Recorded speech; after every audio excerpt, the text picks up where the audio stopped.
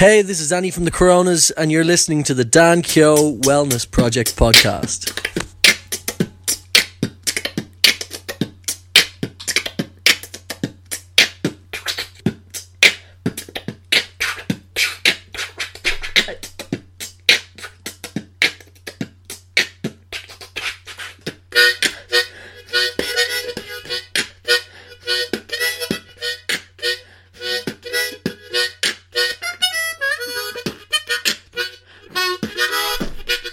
Hello, listeners. Welcome to episode 40 Woo! of the Dan Keogh Wellness Happy Project birthday! podcast. It's my 40th episode. I am so unbelievably happy about this. I want to say thanks to everybody who has fed back even to me over the past 2 or 3 weeks. There's a real wellspring of motivation going on in my life, and that is reflecting into my podcast recording. So yeah, thank you so much for coming back and letting me know that something that we spoke about prior to this episode has helped you in your life in some way, shape or form, because that's kind of the whole point. So today on the podcast I have somebody who has afforded me one of the greatest experiences of my life recently. Wow. Yeah. I recently did a play in the Moat Theatre in Ace called Pullman Car Hiawatha, and it was my mom's first time on a stage, and she was afforded this opportunity by my current guest, who I better introduce you. I'm just waffling now. That's fine. Rachel I'm Lally. just here drinking my coffee. Rachel Lally, thank you so much for coming on to the Dan You're Keogh so Wellness welcome. Project I'm podcast. delighted to be here. I put out a call a couple of weeks ago for guests, for people who have their own ideas on wellness and for people who are into having a chat with a guy in salons about this type of stuff, and you were the first person to come back to me. Oh, really? Was I the first? Yeah, So you were the first. enthusiastic. So my first question to you is obviously why? Why did you come back to me when I put that call out? What was it that piqued your interest? Because I think it's such an interesting idea. Like I have been, first of all, I think I'm really passionate about how the arts can be an instrument towards well-being and developing a person and the fullness of a person and getting people to realize their potential, or at least kind of steering them in the right direction. It's not for everybody, but I think for a lot of people it can have. Well, feeling happy is for everybody. Yeah, feeling happy is for you everyone. mean the arts isn't but for some everybody? people are not into the arts and they prefer to do other things, and that's fine. And like for other people, it's sports or it's music or it's and the idea of taking part in a play is like, oh my god, I'd rather shoot myself. So it's not for everybody, but for me it's been just a massive part of my life. And I was also I've also been part of a lot of programs for youth clubs and different schools as well, using drama to promote mental health and mental well-being and that kind of stuff. Well, that is the most comprehensive answer I've ever gotten to a question like that. So that's perfect, and I kind of was hoping that you would reach out to me when I put that out. I don't think we knew each other quite well enough for me to actually seek you out. I had planned on doing it after the show finished. So when you did contact me, I was kind of, yes! Yay! Happy days. Don't have to have that awkward conversation. Yeah. Cool. So come here, take me back to when you found drama. Whoa. Can you describe how, what that process was like? Were you a child? Were you a teenager? Were you a young adult? I was a child. I was always kind of drawn to. I remember, I was just directing Pullman Car Hiawatha. I had this memory of being younger in the house in Tala, and I lived on this estate, and there was loads of kids, and we used to all play together. And I decided I was going to write a play, and everybody on the street was going to be in the play. Yes. And so I wrote part for everyone. And then I went out and was like, okay, I'm going to do this play and you've all got... And people didn't want to do it. Oh, no. I was devastated. Heartbreak. And my father was like, you can't just do that. Not everybody's going to want to do your project. Or you can't was that just good assume. learning for adult life? I think, yeah, of course. But so I don't know what it is that drew me to performing or acting or making shows or whatever it was. Maybe it's the thing of being someone else or being a different character. Or Well, you mentioned that you were on the road in Tala, a place we all love and know. Yes, familiar territory.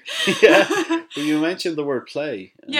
And I feel that when I am on a stage and I am on, performing or doing a podcast or doing anything like this, that I am in touch with that kid in me. Yes. In terms of creating something out of nothing, creating something that will bolster my mood or will help me connect with others quite easily.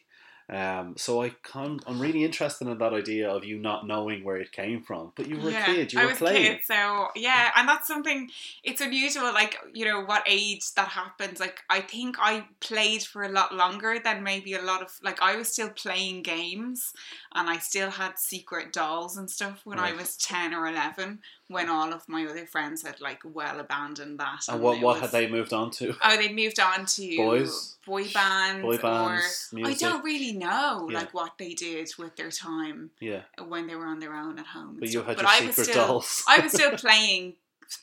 I was still playing. Yeah.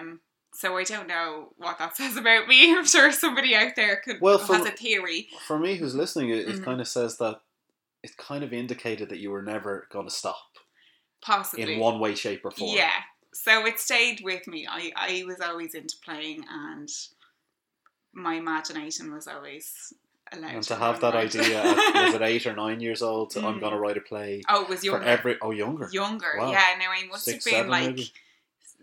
6 or 7, yeah. Wow. And a little notebook, and I just... So you predicted your own future, yeah, essentially. Still have to write a play, though.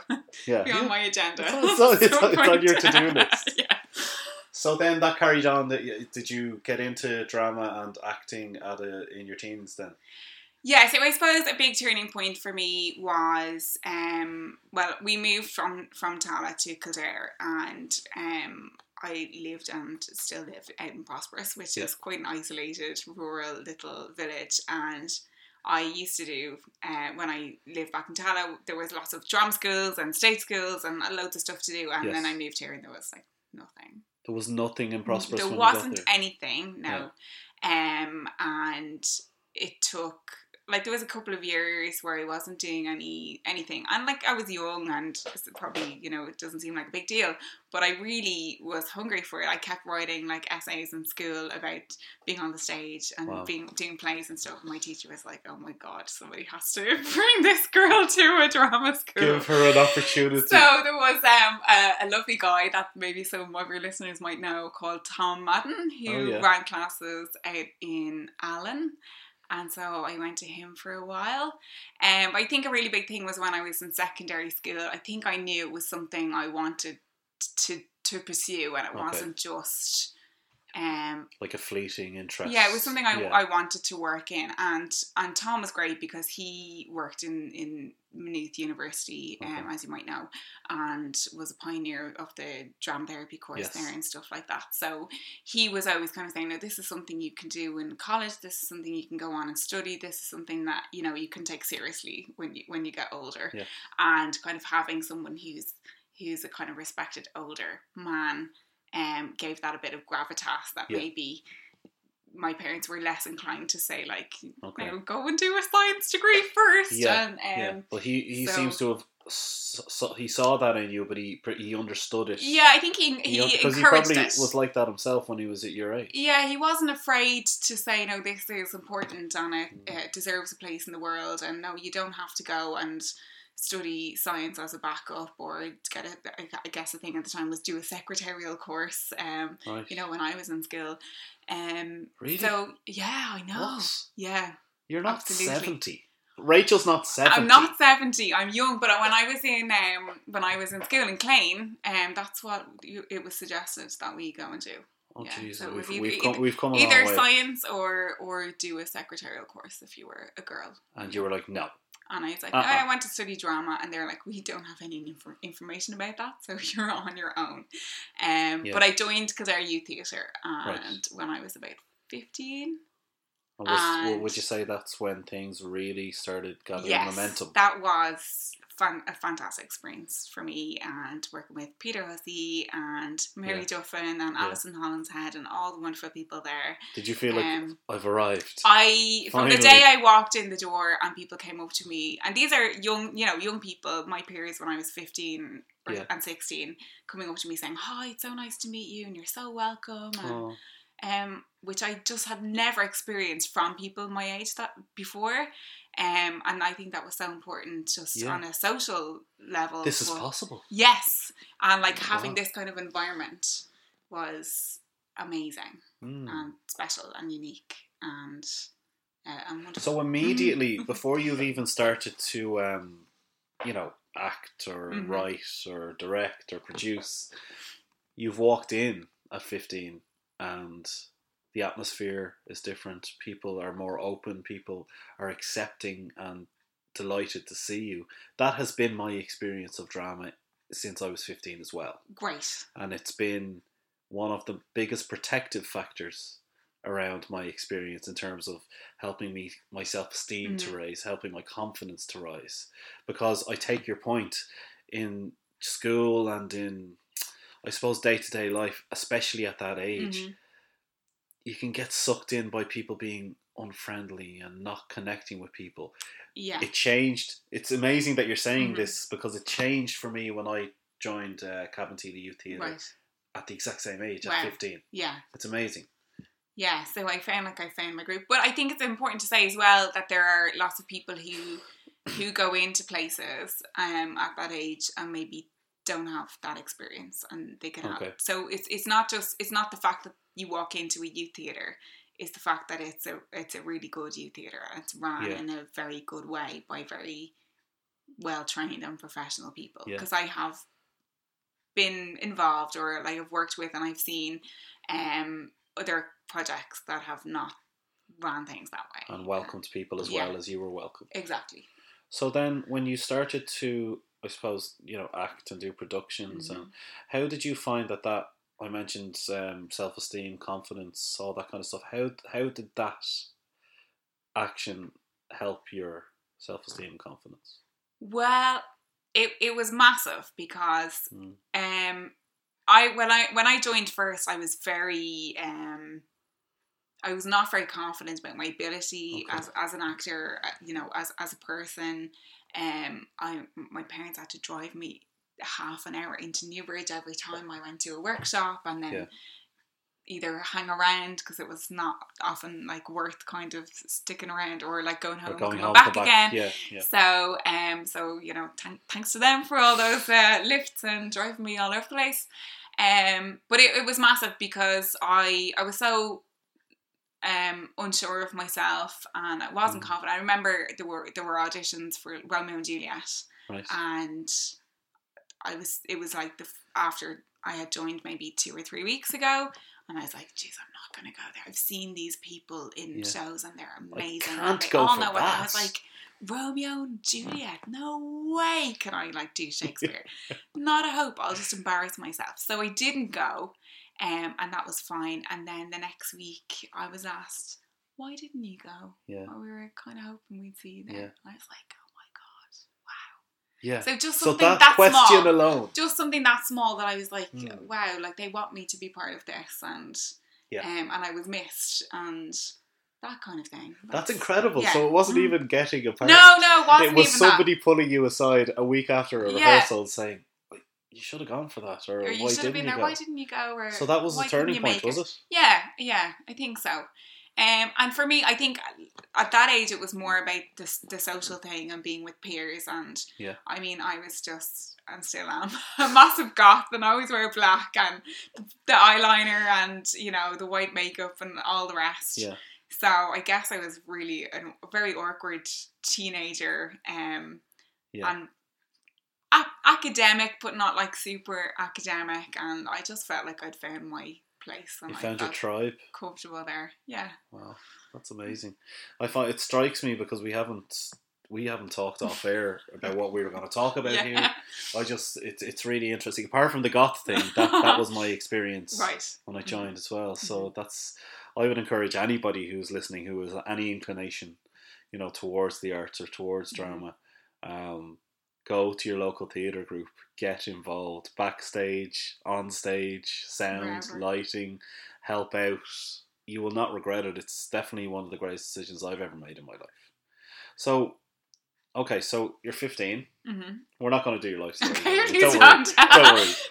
I'm really interested. And when you agreed to come on here, I was so excited because I've seen what you created with this latest show. Mm-hmm. That was challenging, and that was Interesting. so rewarding. Interesting, yes, Yeah. but also so rewarding at the end of the day. And I was texting you at the start of this process saying, I'm so frustrated, I don't get it. Mm-hmm. What was the difference, do you think? So, because I'm used to getting a script, learning the lines, being told where to turn, Yeah. a few nuances, and just basically getting on with things, learning the show and then Right. performing it. So, what was the difference here?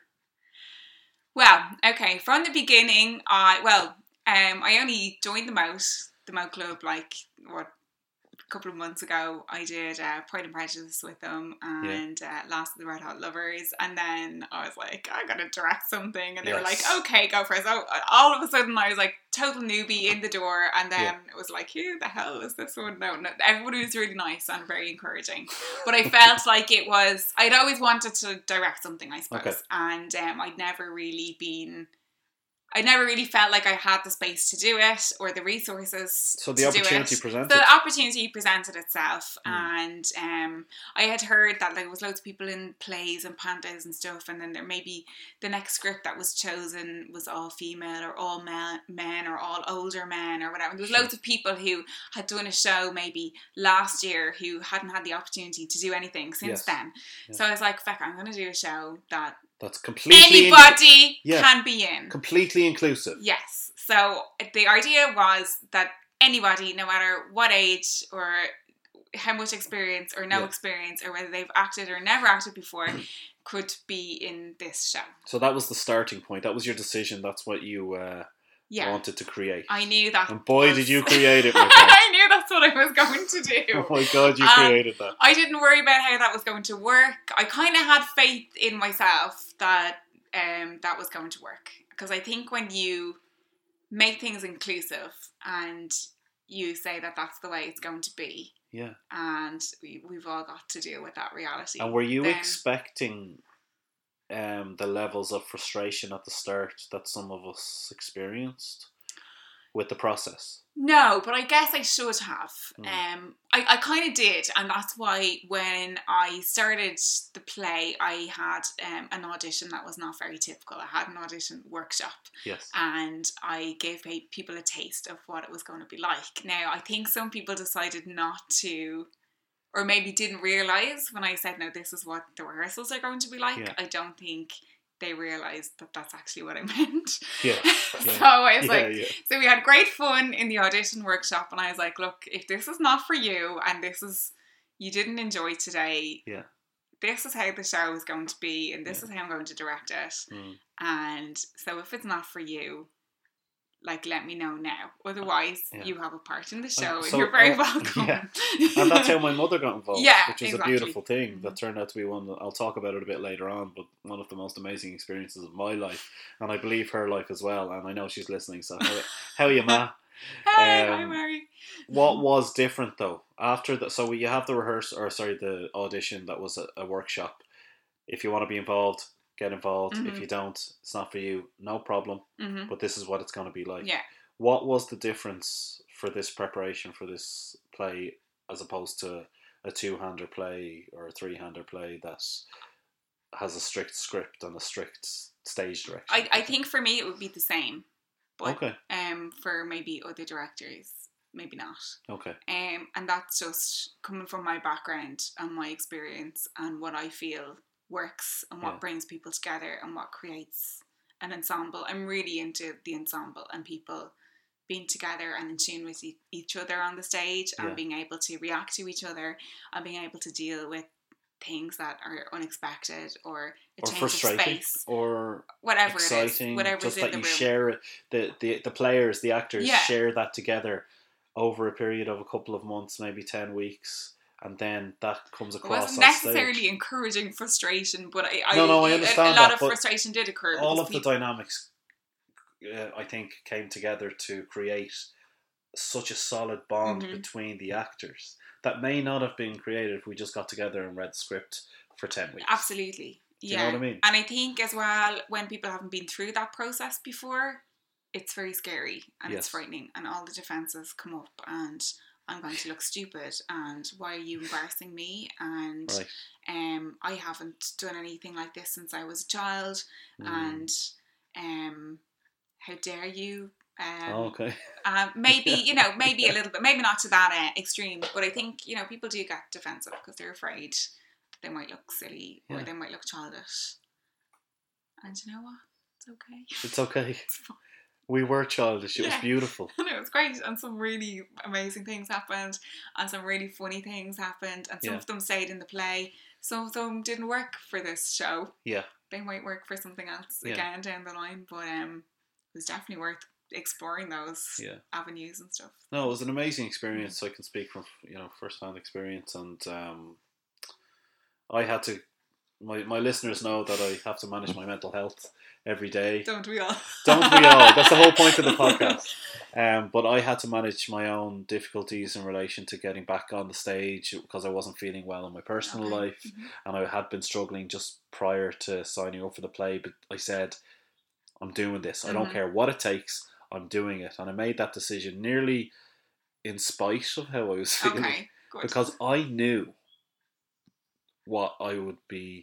I knew how I would be feeling after the fact.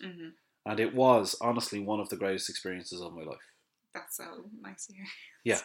Yeah, no, it was. So can you talk to me a bit about what do you think drama gives to people individually? Like what is it? What is that magic, the magic dust that sprinkles on people that makes them confident and makes their self-esteem rise? I think that's a really difficult question. I think as well we often kind of blanket drama with we kind of have a... So drama is the wrong term? I just think that sometimes we say drama, but drama can mean lots of different experiences to lots of different people. And I think it can be done badly as well as done really well. And I think sometimes you can... So I'm not saying go to your local theatre and get involved in a show and it's going to be incredible, because maybe it might not be, depending on how it's managed or how it's directed or what they're... I take your point, but let's assume... Let's go by my experience. Okay, let's go by your experience. Because this is the Dan Kill Wellness Project podcast. Good. Right? So, but I totally take your point. It's not going to be for everybody. And I would never say from this podcast platform that everybody should do everything I do or you do at all. But when it works... When it's done well... What do you think is the connection between drama and wellness? I think, well, primarily it's a collaborative effort. You can't make drama alone. Well, I know a few people in a vacuum. I know a few people that try. But even if you do, even if you lock yourself away and you come up with an incredible monologue, you still have to present it to an audience. So the very essence of drama dictates that there must be a dyad, at least one other person, at least an audience somewhere. Hopefully, way more. I'm sure there's people that would argue with me on that, and there's probably lots of theories that would dispute that. But again, this is your perspective. I think drama can't exist in a vacuum. So if you're alone in your house, it's like the tree in the forest, the tree. If you're performing something and there's no one there to watch it, is it? Because that's actually what I think as well. I think that connection with others. But it's not your average walk down the street, say hello to your neighbour, say hello to your work colleague. There's a deeper level there. It's very social. Yeah. And I also think it's very primitive. This is what I'm trying to get at. Because I don't know the answer to this question. I mean, we're having this conversation to try and tease it out a little bit. But like I said, there's something underneath, and I think the word primal is right. Yeah, because you're using something that you wouldn't maybe use every day. Oh, I think we do use it every day. Okay, that's go on. The thing. Go on, it's a shared experience. Everybody knows what it's like to perform or to act or to take off somebody or to imitate somebody or to reveal something or to put a mask on or a costume. And so we're actors in our own lives. Absolutely. All the time. We're all if you go back to Augusto Boal, we're all actors. Everybody is an actor. We could be playing numerous roles in a single day. We're all actors because we act in our lives. Jesus, I have to stop having these podcast recordings where my mind is blown a little bit.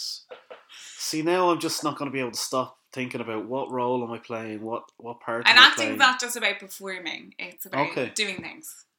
We all do things. And We all therefore do all things. act. It's that simple. Yeah.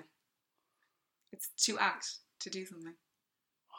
Rach. God damn. God damn. Can you expand on that a little bit? We are all able to affect a change by doing something. So when you go into a space, Yes. by moving, by performing, by saying something, by moving the energy, by presenting an idea, Yeah. you are doing something. You're changing something. You're doing something. You're doing something.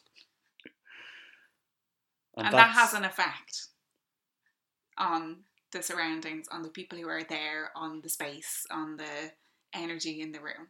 Yeah. So you can go in feeling absolutely fucking crap. I did. And make a sound or yes. read a line. Yes.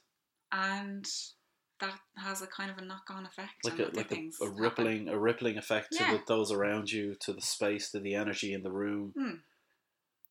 Do you think everybody has that in them? Everybody's doing it all the time. Absolutely, everybody can act or be an actor. I fundamentally believe that, and that's one of the other reasons why I said anyone who wants to be in this play can be in the goddamn play, because it's not. Some people believe you have to be born with the talent, or like that doesn't happen. Yeah. You know, it's I had a really great art teacher once who said, people come to me and they say like, oh, well, sure, I can't draw a straight line. And they're like, you use a ruler. Nice. Everyone can do it. Anyone can learn. Yeah. Like, if they don't learn one way, they can learn another way. Yeah. So it's for everyone. I love that. I love the inclusivity of that. And I really, really loved that. You saying that in the first rehearsal. Mm-hmm. If you know anyone else that wants to be involved, send me a text. There's a million parts. Get them involved. Yeah. But I don't think it was about that. I don't think it was about the fact that there was a million parts. I think that you just are so open. Yeah. And so learned and knowledgeable about this kind of stuff that I think you knew what was going to happen at the end of this. I think maybe I not knew to the extent. what I hoped was going to happen. Yeah. And I think I had faith that if I set up the right environment that would happen. But I had no guarantee that it would. And there is the risk that you take. You always take a risk. Whatever you do. When you're doing something every day. You're doing anything. Oh God, we're simplifying this down to everybody's life tasks, 1 minute at a time. Everything's a risk, you know. You can always fail. But like failing that's another thing about drama. So you try something out. You have rehearsals. Yeah. A rehearsal is it's a rehearsal to action. You can rehearse to perform. You can rehearse. You could do a role play to rehearse something that's going to happen in real life. You know, it's a preparation. Now, Rachel, I wish you would stop preempting my questions. Okay, sorry. But that's what I was going to ask you about next, and that is that idea, because I know loads of my friends, loads of my listeners are thinking, I could never do that. And I know why they're thinking that, because their next thought is probably, I'd be shit at it, like I'd fail at this. God. So I love that you just said you can't fail. You can fail, but like, so what? No, but that's what rehearsal's about. Exactly, but it's not a failure. It's never a failure, because you learn that, okay, that's maybe, I mean, how many things did we try in rehearsals that we kind of said, that's amazing, but it just doesn't fit here, or maybe that movement needs to be smaller, or that gesture needs to be lighter, or have a different quality, or that word, try it as a whisper. No, the whisper doesn't work. Let's try it louder. What if you're shouting it? Yeah. Okay, what if you've had a crap day and you've come in, now you're having the conversation with the person? What if you've had a good day? How does that change it? Yeah. You just have to try everything out and see what works. Yeah, and we did that with the plum. I think. Yes. And created something beautiful. Wow. So everyone's an actor. Everybody can act. Everybody is an actor. Firstly, in their lives, everybody who's listening to this, and anybody who wants to act in a more formal way on the stage, or draw, or whatever it is, create something. Everybody it's can possible. do it. everybody can learn. There's nothing outside of the realm of learning anything. This is the good stuff. This is good stuff. If you want to do it, okay, you got to put some time in, as you know. Yeah, I mean, nobody's saying that you don't have to put time or effort in. Yeah, but you it's definitely so worth it. have to do that. But yeah, it's not for, you know, everyone can do it. Everyone has potential. Talk to me about your work with, you're working with children at the moment mainly, are you? Yes, children. Tell me a bit about young people. Well, I worked with children for a long time. I guess when I started with Kildare Youth Theatre, they had a lovely programme for, it was like a facilitator training programme. So I jumped on board with that, and I've kind of been doing stuff like that ever since. Yeah. So I work for a few stage schools. And what do you actually do with the children you work with? What would be an average workshop? It depends. So I guess in my own classes, it would be very much a similar ethos to how I ran rehearsals with you guys. Everybody's welcome, regardless of ability or disability or anything. I believe that everybody has a total inclusion, and that definitely rubs off on children, and they take that fully on board, and they help each other, and the children I teach are incredibly giving and wonderful and lovely to work with. But because you create that environment, yes, would you agree with that? You have to set that up. Like it has to come from the top.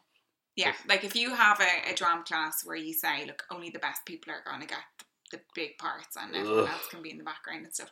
And there's plenty of places that do that.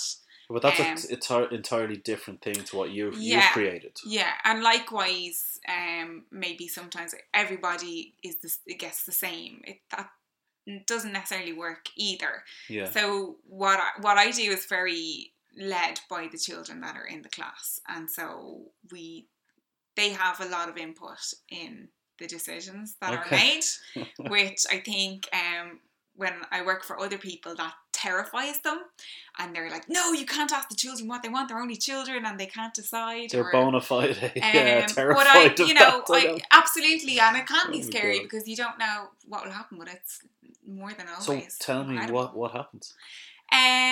Well, it could be like, okay, so we teach them basic drama skills, how to work together, teamwork, how to use their voice, basic normal drama games and that kind of stuff.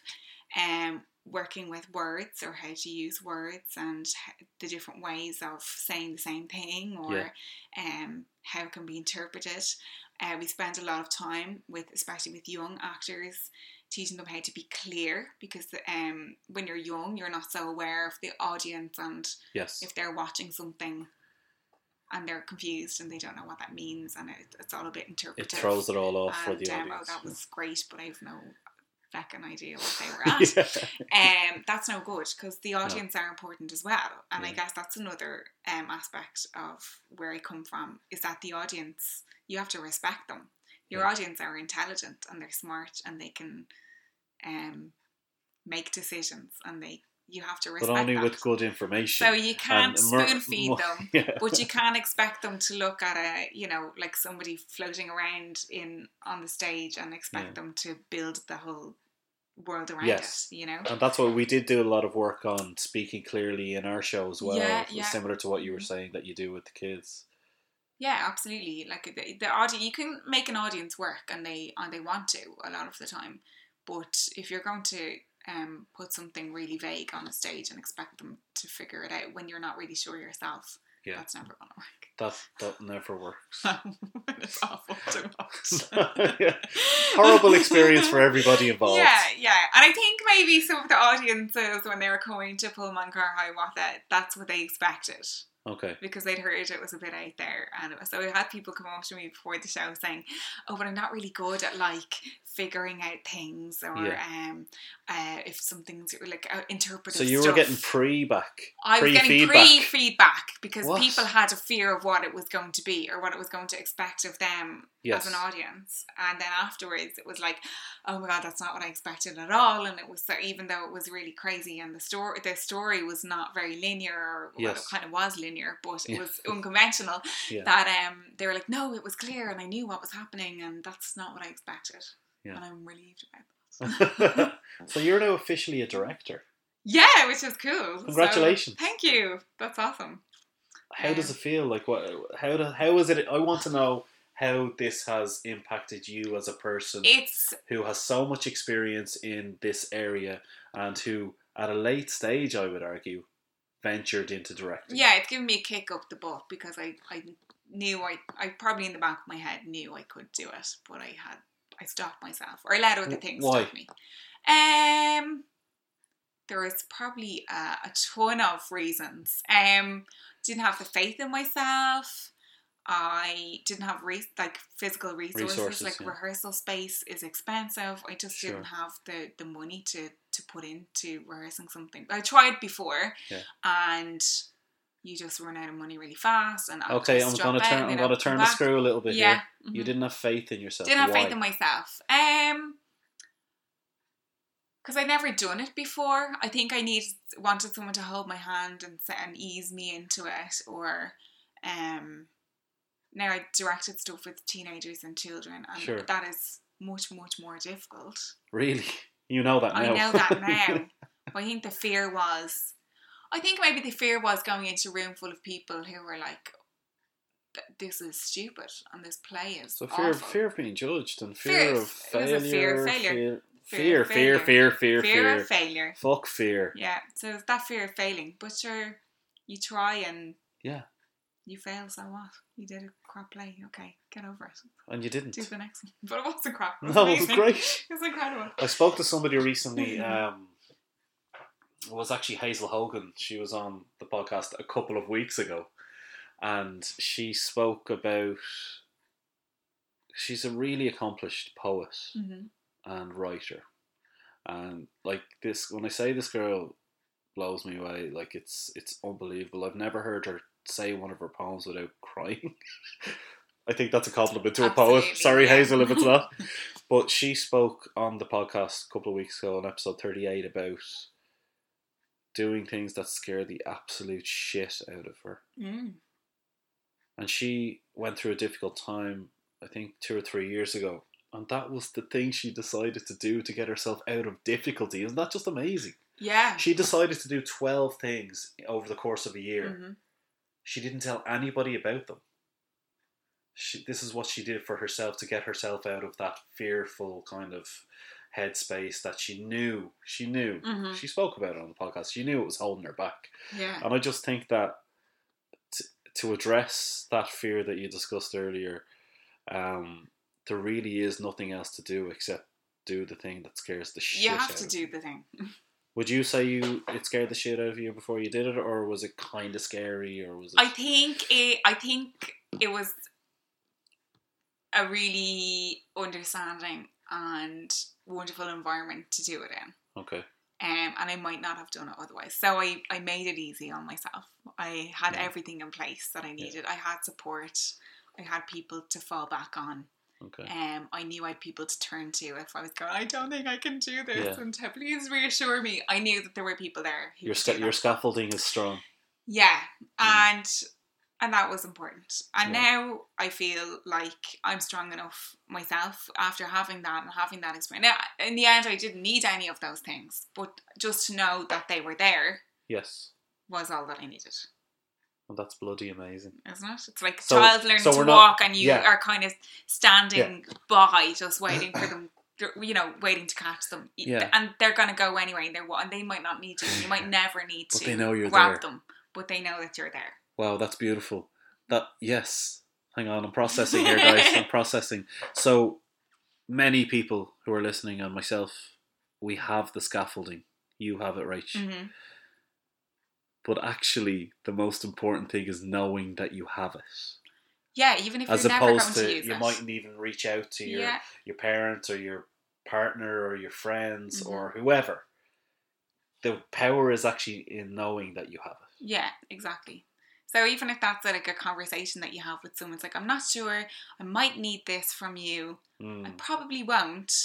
But do you mind if I come back to you if I'm having trouble or if I need a bit of advice or... Yeah. And just knowing that you have that.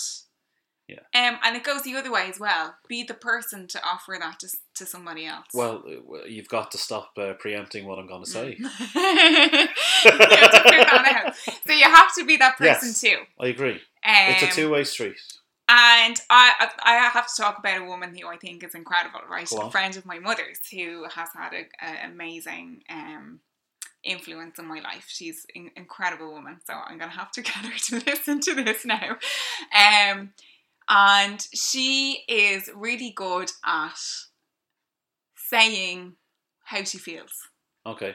Which doesn't sound like a really big thing, but actually massive. So she would... It's one of the most difficult skills. Be one of those people who would say, that was really good, or I love you, or I'm here for you, or... Looking you dead in the eye. Yeah, and just in a really nice, in a real nice way, and just, you know, my house is there. Anytime you need to come in for a cup of tea, I'm there. Yeah. And she has been a really wonderful person. She's taught me so many lessons, but that is one of the things, and I try to carry that with me. What brought her into your mind there when we were talking about scaffolding? Because I try to channel that sometimes when I'm with people, and because sometimes you just don't remember to say, I really appreciate that you were there today, or I'm really thankful that you came round for a cup of coffee, or Rachel's looking me dead in the eye. She's looking me dead in the eyes right now, and I'm about to fall off my seat. Giving somebody a card before they go and say thank you for being involved, and thank you to the guy who did the lights, who, you know, didn't have to. But thank you, Connor. Thanks, Connor. Stepping in and saying, you know what, I'm going to look after that for you. Or, you know, Doreen, who was backstage and said, look, I'll look after this, this and this. And then she ended up doing loads more. But she was like, I can commit to doing these things so that you can get on with doing other stuff. And it's about saying thank you. And it's about being the person who'll be there for them the next time, you know, and say, I'll be here if you need me to do something. Damn it. That's good stuff. Again, stop with the good stuff. It's all good stuff. Don't ever stop. It's all good stuff over here. But, you know, it's interesting, and I made a joke there about, you know, Rachel's looking me in the eye and she's saying these things, and I feel like I'm going to fall off my chair. Because, no, but what I mean is, I do try to make a point to do this. Mm-hmm. And I definitely don't do it as much as... Nobody does I'd like to. As I'd like to. But I'm definitely getting better at it. And looking somebody in the eye, the way you did to me there, and... You know, we had many moments over the course of working together where I said, I'm so glad that we met. I'm so glad that we worked together. I'm so glad for your guidance. I'm so grateful for all of that. Nobody loses there. No. But it can feel so hard for a lot of people to do that. You know, I felt good going, okay, you know, I wasn't sure how this was going, and like, I'm glad somebody has given me a little bit of, because you can ask for feedback and maybe not necessarily always get it, but when somebody sends you a message, I had a really great time today. Yeah. Or I don't know what the hell you're getting at. I don't know how this play's ever going to get made, but I enjoyed today. Yeah. You're like, okay, great, I've done something right. Sure. And it goes back to, is it your mom's friend? Yeah. Mm-hmm. Like, so you said the words, she's really good at saying how she feels. It's not always positive. No. It can't be. But life isn't always positive. Yeah, but I'm sure she's very good at giving constructive criticism. Absolutely, and being very honest in a very compassionate way. Or giving advice. I kind of see her as like an Indian chief who, like, I see her as like this wise woman who just, I don't want to say dispenses advice, because not like she's just giving it out, you know. No, but there's an authentic nature, it's very authentic. And, you know, like, you might get a message out of nowhere, just going, thinking of you today. And that is the best ever. That's great. You're like, great.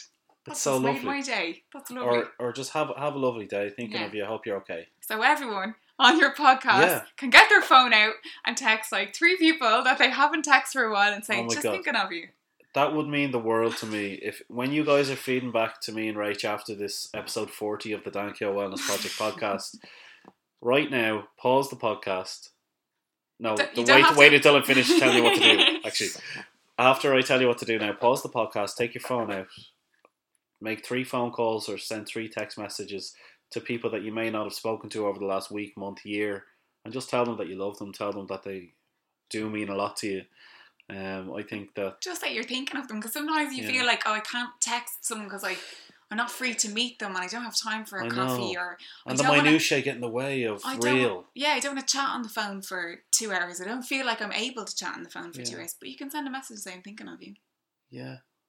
And that can really be simple. way more impactful than the 2 hour conversation that you didn't want to have. Exactly. Mother of the coffee that you're never going to show up for. Yeah. Yeah. This is real stuff here. There you go. Now I know why you wanted to come onto the podcast. Yeah. So if you guys are listening again after pausing and Hopefully they're. and texting or calling the people who you love in your life who you haven't spoken to in a while, tell me how that was. What did it feel like? What did it bring to you? Like, will you tell someone else to do that as well because you had such a good experience with it? Pay it forward. Pay it forward, Pay it exactly. Forward with I'm thinking of you messages. Yeah. So come here, my mum. Yes. We have to talk about my mum a little bit. Your mum's amazing. So my mum was sick for a while. Okay. And I didn't know this, by the way. That's fine. Yeah. That's fine. And she is doing amazing now. But for me, her coming back from being sick was epitomised by her experience during this play. Wow. And she had never acted before. I think that's deadly. I'm just going to ask you, when I'm her age, Yeah. do stuff, keep doing things that are totally new that I've never done before. Like, that's incredible. How inspiring is that? It's amazing. In her 60s, getting on stage in the maddest play of all time. It absolutely was the maddest play in of all a time. very challenging preparation phase of rehearsals. Very physical, yeah, exactly. But I'm interested from your perspective what it was like having an absolute novice in her 60s on the cast. It was great because there was a part that just suited her perfectly. As soon as that helped. As soon as she walked in there, I was like, well, that's the one that you should do. And she just kind of went, that's okay. That's what I thought I'd be good at. Yeah. And so she brought with her experience and her age and her gravitas and her ideas and her insights, like getting messages from her saying, I just had this thought. And How often did she text I think you? I'd figured this out. And I've just been thinking about this and just wanted to let you know. And that was all wonderful, amazing and beautiful. So she was thoroughly engaged. Yeah. The whole thing. The whole way through. And like, I was very conscious as well. Like, it was a very physical show. But I did say to people, like, you know yourself, you know your body, you know what you can do. Yeah. Take the limits of, the instructions that I've given, and then do what you can. Exactly. With that. We'll work with this. Yeah. And that's very much kind of the way things were. But like her getting on stage and performing was fabulous. And lots of people came to see the show and said, I know there were people in that show who've never acted before. I don't know who they were. Wow, really? Yeah. Okay. That's amazing. So that's great. Yeah, it is. It's amazing. And like I mentioned how inspired I was by my mum taking that leap and really doing an amazing job with it. Incredible job. But I really am interested in what you just said there about she wasn't just somebody who hadn't acted before. She brought so much. This goes back to everybody is an actor, right? Yes, this is what I'm trying to get to. Everybody's story can be told. The acting and the learning of the lines is such a small part of a performance. Tiny. It's so small. It's what you're bringing to it from you as a person, and my mom did that. And people can overcome those things. So if it's like, I know at the beginning it was like there were cues that were being missed, and that's all minutia. That's all small stuff. That's all stuff that gets sorted. And, she went home one weekend and said, right, I'm going to fucking nail these bits. Yeah, and she did. And she came back and was like, I'm not going to let you down today. And she didn't. No. Flawless for that whole next rehearsal. Yeah, because now I have kind of a way different perspective on performance after that little exchange we've just had, because I never really considered, like say for me as an actor, yeah, what I'm bringing to it in terms of my own life experience, my own, of course, the last few weeks, how I've been, and how you can integrate that. Is that the biggest part of being an actor, do you think? Everybody brings stuff with them uniqueness. into the space, and to ignore that would be silly, I think. It's your biggest asset. Of course. Otherwise you've just got an empty room and some bodies. Yeah. So. And my mum did that with aplomb, basically. Yeah. And as she came in and, you know, she was having difficulty with one small area, which was some cues. Yeah. And she said, right, everybody's depending on me here. I'm going to go and nail this. And she did. Yeah. So. It was an amazing, it was a hugely emotional experience for me, certainly. And I know that she got so much out of it herself. And I just think for anybody listening who has not, you know, they haven't got over their fear of getting involved in things or whatever it is that's holding you back, just give it a try, dip your toe in. You too can have an unbelievable experience. Yeah, and it goes back to, like, if you really want to do it, there's nothing you can't learn how to do. Like, your mom was like, I'm keep doing this wrong, or I'm messing up this cue, and I'm going to go and spend some time on this, and I'm going to get it right. And she did, and I fully believe she paced the house and probably tormented everybody with the lines and whatever. But she did what she needed to do to get there, you know, where she needed to be. Yeah. And it wasn't me that was saying, no, you have to go on and learn these lines. And I never said that once. No, you didn't. No. You didn't need to. No.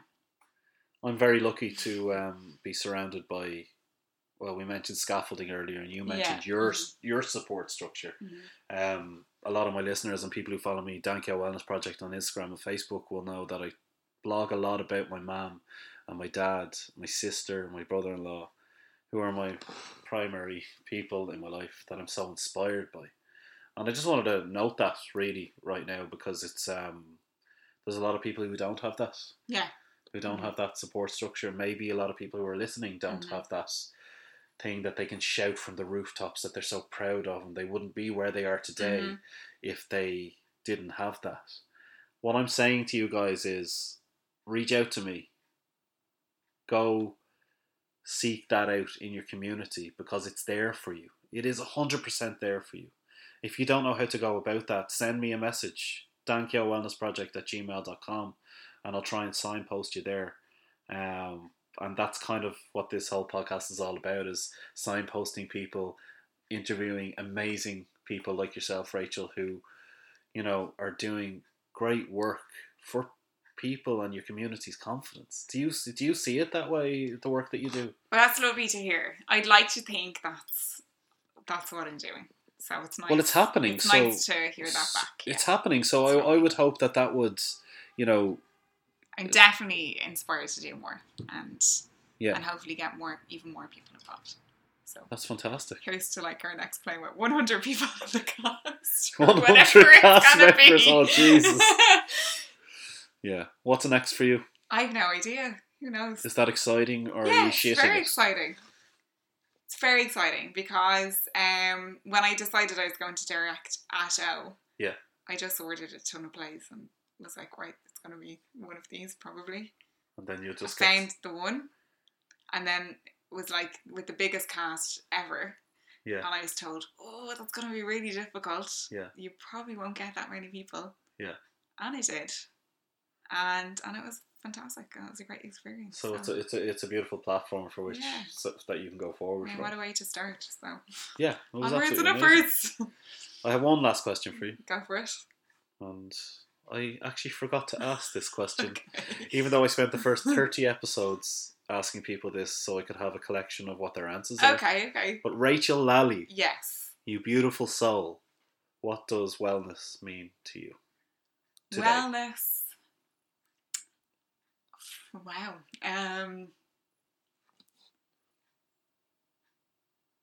I guess it is contentment, it's fulfillment, and reaching your potential. Nice. Short and simple. Short and simple. I like it. Yeah. I would like to add to that. Okay. Connecting with others. Yeah, definitely. That's part in of a it. meaningful way. Yeah. The way your mom's friend does with her advice and her eye contact and her authenticity. Mm-hmm. I think that is something that's very priceless. So I just like to add that because I was struck by that story. Yeah. So thanks a million for coming on. Thank you. Thanks for having me. Thanks for the coffee. You're welcome. Thanks a million for listening, guys. It's been another fantastic experience for me recording this podcast. My energy was at 40% before I started, and now it's back up to 95%. Episode 40! Woo! It was at 40% for episode 40. It's back up to 90%. Please keep feedback coming in my direction. dankyo@gmail.com. You can message me on Facebook, or you can send comments on Facebook and Instagram. Thank you so much for listening, and I can't wait to release the next episode already. There's a lot of amazing guests coming up, including Sophia Cadigan. Yay! Mutual friend. Big fan. Mutual friend of myself and Rachel. I have the musician Tig, who's going to be coming on. He's performing in his first headline show in Dublin next week that I'm going to go and see, and I can't wait to have him on as well. And yeah, I've got a laundry list of people that are coming on, and I really hope that you stay engaged with what I'm trying to do here, which is talk about the stuff that makes us feel better. Hopefully that you get something out of it and incorporate it into your life, and break the stigma about feeling shit and talking about it. Because if you do want to reach out, just do, and you will get a positive response from me. Cheers, Rach. Thanks.